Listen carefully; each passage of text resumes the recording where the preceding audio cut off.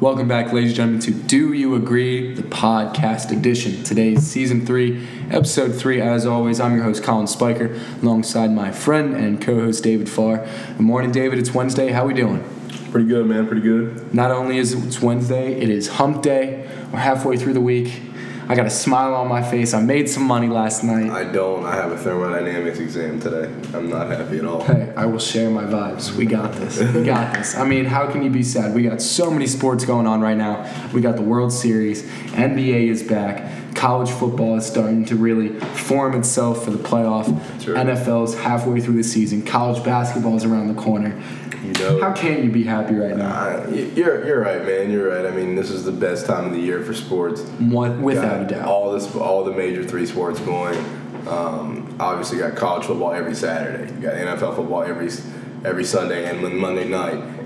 You got basketball pretty much every single night. World Series games. You know, it's a great time for sports. So. You couldn't have said it better. It really is the best time of the year. So let's jump into it. Last night, World Series Game 1. The Washington Nationals against the Houston Astros. Astros got here after walking off in Houston against the Yankees, and obviously the Nationals, a Cinderella story after Bryce Harper leaving, swept the Cardinals. It's a story, man. It is a story. And I'm giving my I gave this via this prediction via bet before the series started. I picked the Nationals to win the series. A lot of people, I mean, obviously really like the Astros. There's a guy out there who's got $1 million on the Astros, which is really, really crazy. But I like the Nationals. They're just hot. It's a story. The Astros haven't been hitting the ball at the right time. Even you saw in Game 1, Garrett Cole struggled for the second game in a row. He didn't allow any runs the last time he pitched against the Yankees. But he obviously was not as sharp as he normally is, and he looked flat tonight too. He did, yeah. You don't see that very often from Garrett Cole, and you don't see him allow 5 runs. Like that's. Yeah, the Nationals won 5-4, and something you pointed out earlier before we hit record was the reason the Astros were so consistent against the Yankees, especially pitching-wise, was because the Yankees are always trying to get the ball over that yellow fence, out of the park. Yeah. But the Nationals, they're more contact hitters. Yep. They get guys on base, and they can score. I mean, obviously, Juan Soto, young guy, huge game, 3 RBIs. He's 20 years old. He's my age. He's your age. That is really. And could possibly be the World Series MVP. Like, that's honestly insanity. Like, I think he's like the 3rd youngest player ever to hit a home run in the World Series. I read his stat, like 20 years and like 300 days, which that is ridiculous thinking like that guy's my age and he's sitting on like the world stage in the World Series and playing very well. And also playing really well are the Nationals' bullpen. Yeah. I did not expect their pitching rotation to be this solid. Yeah, what they do, they have a mixture of guys that come in that can do the job. They throw Patrick Corbin a lot in the bullpen, and he's a starter. But kind of their plan normally has been they let their starter go as long as they can go. Then they throw Patrick Corbin in there for an inning or two, and then they let their back end finish it out. And obviously it's worked out for them. Their bullpen's held strong against good lineups in the especially like the Astros. The Astros, bottom of the 7th, left the bases loaded. Bottom of the 8th, left a guy on second that could have been the tying run. Yeah. And then in the 9th, just had no luck. Yeah. I mean, it's big. Hitting is not the biggest thing about offense anyway. It's timely hitting. It's all about when you're getting your hits. Like if you're watching this game, like you're looking at the 6th inning, you're like, man, how do the Astros not have more runs right now? Like, yeah. How is this happening? But the main help source that the Astros had was George Springer, my boy George. Yeah. And I'm a huge George Springer fan, and hopefully when the Astros win the World Series, I plan on getting a nice orange Astros number 4 George jersey. Yeah. Which would be pretty tough. But after Game 1, I don't know. My prediction was it would be Astros in 5 or it'd be Astros in 7. Yeah. But after Game 1, I just can't trust my gut right now. Yeah, I mean, I don't know. Since before the series, like I've been saying Nationals in 6. I think they somehow end up taking 3 out of the first 5 and then taking the last one at home. And in Washington.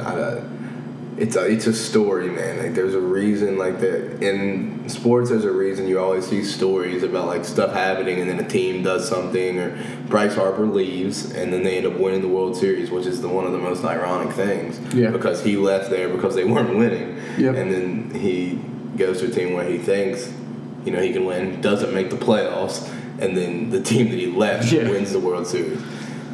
So Game 2 is tonight. You got Strasburg on the mound against Verlander. It's going to be a great game. Who do you got? I don't see Houston going down 2-0. That would be, it would be seemingly insurmountable, in my opinion. You go down 2-0 on your home field, that's really, not only are you down, but that's demoralizing to your team. You're like, man, we can't even win at home. How are we going to go take games on the road? Got Strasburg and Verlander on the bumps. They're both very... Strasburg has been lights out thus far. They're both very good pitchers, obviously. Both Strasburg and Verlander are both very good playoff pitchers. Strasburg's like sub-1 ERA in the playoffs. Just an absolute monster. They're both horses. Throw pretty hard.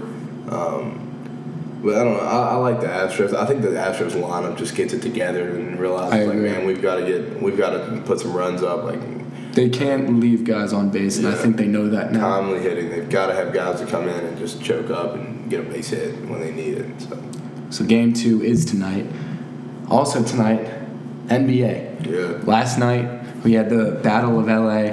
The Clippers beat LA, the Lakers, 112-102. Kawhi, a phenomenal debut for the Clippers. And, LeBron and AD had a phenomenal first half. Second half, not so much. Yeah.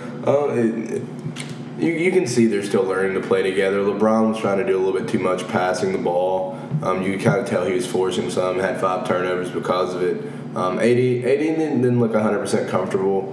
But obviously you can tell they're going to be a good team. Guys like Danny Green stepping up and hitting a bunch of threes. And it looks like they're actually interested in playing defense this year. Unlike last year, the Clippers obviously are a great team. Pat Beverly being a pest as usual. Kawhi had 30 points, and Lou Williams always being a bucket whenever he's in the game. That man is an absolute. And that was without Paul George. Don't forget about that.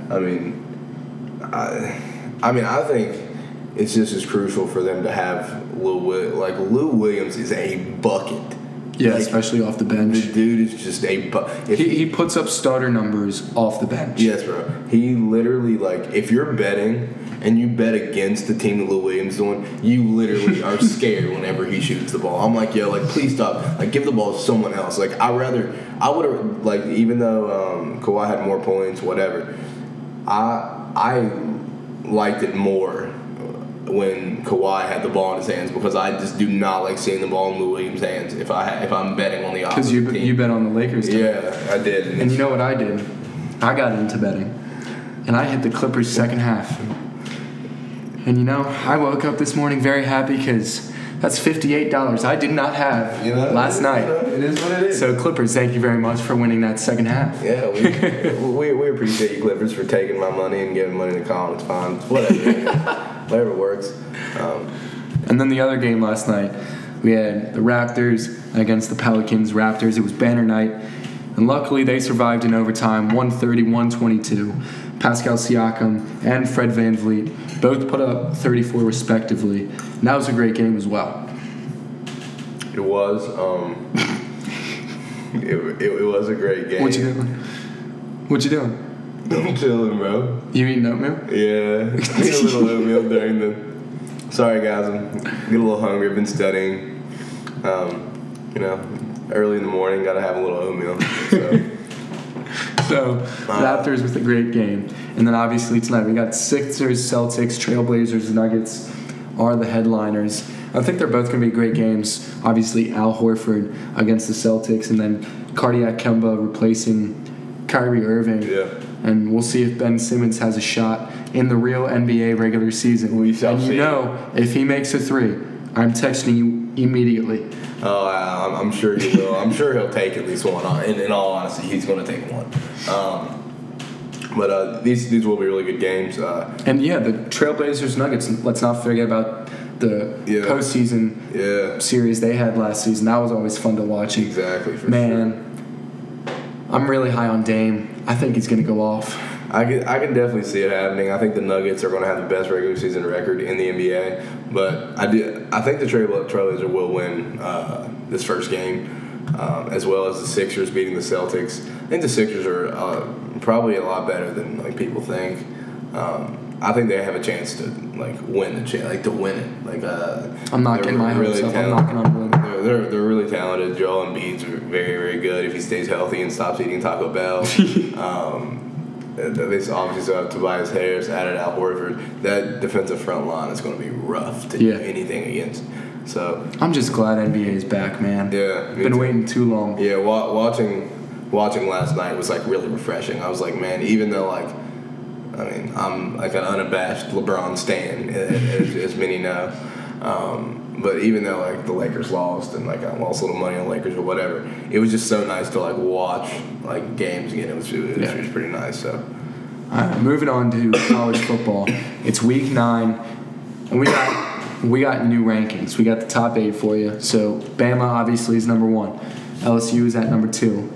Clemson drops down to 4, and they're jumped by Ohio State, who's now number 3. Yeah. And then rounding out 5 through 8, you have Oklahoma, Penn State, Florida, and lastly Notre Dame, number 8. So we haven't talked to you guys in a minute.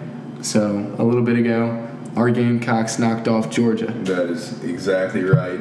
Not only did we knock them off in that game, we knocked them out of playoff contention. It looks very much like we did. I don't see really any circumstance unless all of these teams go off and start losing, where Georgia even has a chance. So branching off what you're saying, 3 SEC teams are now very likely impossible. Yeah. Do you think it's still possible for 2? Bama and LSU? I definitely think it's possible for 2. In a circumstance, LSU, Bama play in the regular season. LSU wins in a very tight game. And they would have to go on to win the SEC championship. Yeah, they go on and win the remainder of their games. A 1-loss Bama probably gets in just because, 1, they are good. They play a pretty tough schedule, and their name. So, I can definitely see Bama and LSU making it. Okay, so say you have those 2 teams. Clemson, in the past 2 weeks, have dropped from 2 to 4. Yeah. Should Clemson be concerned? A little bit. Their schedule is just so bad. They really just play no in the A. It's not 100% their fault that the ACC is just absolutely dreadful in football. Yep. But their out-of-conference schedule is bad too. They don't play anyone. The best out-of-conference team they play is us. And if you're saying we're that good, that's that's what I'm saying. They just don't play anyone. And we'll see. We'll see. They don't even look good against the teams they're beating either. Trevor Lawrence looks like a bum. He's being bailed out by his 6'4" receivers that run for him. Justin Ross and T. Higgins being bailed out by Travis Etienne, who just can literally run for 9 yards every single time he touches the ball. I don't know. And you look at the teams on the brim. You have Oklahoma, Penn State, Florida, Notre Dame. Oklahoma, they're really impressive. Jalen Hurts is tearing it up. And what I'm looking really forward to is I think they play within the next 3 weeks. They play 2 ranked teams, and I want to say they play 3 ranked teams within the next 4 weeks. Yeah, they have Iowa State and Baylor, and I want to say they have one other team. Yeah. So say they go undefeated, and then you have Ohio State. Say they go undefeated, and then you have Alabama and LSU. Are you going to pick a Oklahoma team who is in the Big 12, clearly a better football conference than the ACC? Over Clemson if they're both undefeated? No. The only argument would be, do you put Clemson in undefeated over a 1-loss Bama or LSU? Yeah. I think that would be the main discussion. I don't think they would discuss putting them in over Oklahoma, who would go undefeated in the Big 12. That's a way better resume. Heck, you could even look at Notre Dame. You could look at Notre Dame if they go undefeated. They have a better out-of-conference schedule than Clemson does. Very true. Very true. They play Michigan. They play... Who else did they play? They play a couple Stanford. Stanford's bad. I know Notre Dame lost to Georgia. That's their 1 loss on the season. Yeah. But that's when Georgia was number 3, and it was at Georgia. So, it's going to be really interesting because everything is really starting to form. Yeah, it is. And you're starting to see, what looks like is going to be the very end of this. What's going to turn out in the very end of the season. I mean, I honestly think out of the teams that are in it, I think I would say Ohio State and Oklahoma are the teams that I think are actually most likely to make it. I agree. I agree. Especially if Ohio State is able to beat Penn State in 2 weeks and win the Big Ten championship, and they finish undefeated. And then if Oklahoma finishes the season undefeated. Yeah, and Ohio State's beating. Come on. Yeah, Ohio. If you look at it just from the eye test, Ohio State's beating every team convincingly as well. Like they're not playing around with any team. Like they haven't. Clemson. The only team that's gotten close to them was Michigan State, and Ohio State still won that game by 24 points. Yeah, I think they've covered every single spread this year. They have. I think they're 7-0 or covering spread. Like Ohio State, if you are a betting person, Ohio State's spread. It's a thing. It's a trend these days. 7-0. So if the next few weeks, it's spread. It's kind of the move these days. The next few weeks is going to be incredible for college football, and as well as the NFL. And we got 2 teams left, 2 undefeateds, the Untouchables. We got New England Patriots sitting at 7-0, and the San Francisco 49ers at 6-0. And David, the Patriots. 48 points allowed so far this season. And only 3.9 points per game allowed this year by their defense. I'm guessing a couple of those points were allowed by interceptions or turnovers or whatever. But there's a stat that came out that literally said if the Patriots offense never stepped on the field this entire season, they would be 3-1. Which is just insane. The fact that they would have won 3 games without their offense on the field. That is just without their offense playing at all. Like that's honestly just absolutely insane. Their defense is, and Brady hasn't been bad, but he also hasn't been good. I mean, in their last 4 games, thinking like an 80 QBR, 4 touchdowns, 4 picks, not doing. Honestly, check down Charlie to the running backs and all that. But their defense is just dominating every team. They haven't really played anyone yet. They haven't played anyone really worthy of no quarterbacks worthy of anything really yet. So, I mean, I think they're definitely real. That defense is crazy, but I guess we'll have to see. I mean, they always lose a couple games every year. They shouldn't, like the Dolphins last year and stuff like that. But I think it's crazy that when we bring up the Patriots, we're not talking about Tom Brady under center leading them. We're talking about their defense. Yeah. I mean, the Patriots defense gets underrated a lot. 15 out of the last 18 years, there's been a top 10 defense. And a lot of people don't know that because they just kind of I didn't know that. Yeah, they kind of think of like, oh, it's Brady and the offense put up a lot of points. But that defense has always been pretty good. But this year, this 7-game stretch is probably the best by any defense in the history of the NFL. It's got to be. I've been looking at stats and things, and I definitely don't think there's any team that could have gone 7-0 or gone 7-0 and not put their offense on the field and still won 3 of those games. Yep. So incredible showing by the defense, honestly. And then the 49ers currently 6-0, led by former backup of Tom Brady, Jimmy G. David's being carried by their defenses, both of them. Yep. And David, last time we talked, we did the buy or sell segment, and the 49ers were in that. I think they were 3-0. Now they're 6-0. They're 4-0 away on the road. Yeah. How you feeling about the 49ers? Like I said the first time, I said I halfway bought it, halfway sold it. Yep. I think we both did because I said I like it, but I think they're too young. Yeah. I definitely like it more now. 100%. I mean, you keep winning games. I can't not like it now. But they really just have not shown me anything that like. No, we got the schedule up right now. It's just number one, Jimmy G has not been good yet, even in games where they've scored a lot of points. And 2, they haven't played anyone. I'm looking at the schedule, and at the Buccaneers, Jameis Winston walking interception, walking turnover in general. The Bengals, who are 0-7 and absolutely dreadful. They have a leprechaun as a quarterback. Yes, the Steelers, who are literally not that great as well, even though I'm a Steeler fan, and they have a Samford quarterback playing. The Browns, who have Baker Mayfield, and his QB rating is literally lower than my GPA. My GPA is honestly not that great right now. So They played the Rams with Todd Gurley, who has arthritis like an 80-year-old, and Jared Goff, who obviously is not as good as everyone thinks. And then the Redskins, who literally have 2 QBs who literally cannot stop throwing interceptions. So their defense is probably pretty good, but we don't really know because they're playing against college teams right now. Here's what I want to look at. We scroll down and look at their final 6 games. Home against the Packers, travel to Baltimore, travel to New Orleans, and by that time, Drew Brees is most likely going to be healthy. Yeah. Home against the Falcons, home against the Rams, and then at Seattle. Yeah. I don't think we will know if this team is real or not because they'll make the playoffs. Until the very but we're not end. going to know until the very end. Exactly, because they don't really have. By the time they play anyone that I'm actually worried about them losing to, they might have 10 wins, bro. They could definitely very easily beat the Panthers this week. Very easily beat the Cardinals at the Cardinals. Easily beat the Seahawks at home, and then beat the Cardinals at home. That's 10 wins, and you're in the playoffs pretty much with 10 wins.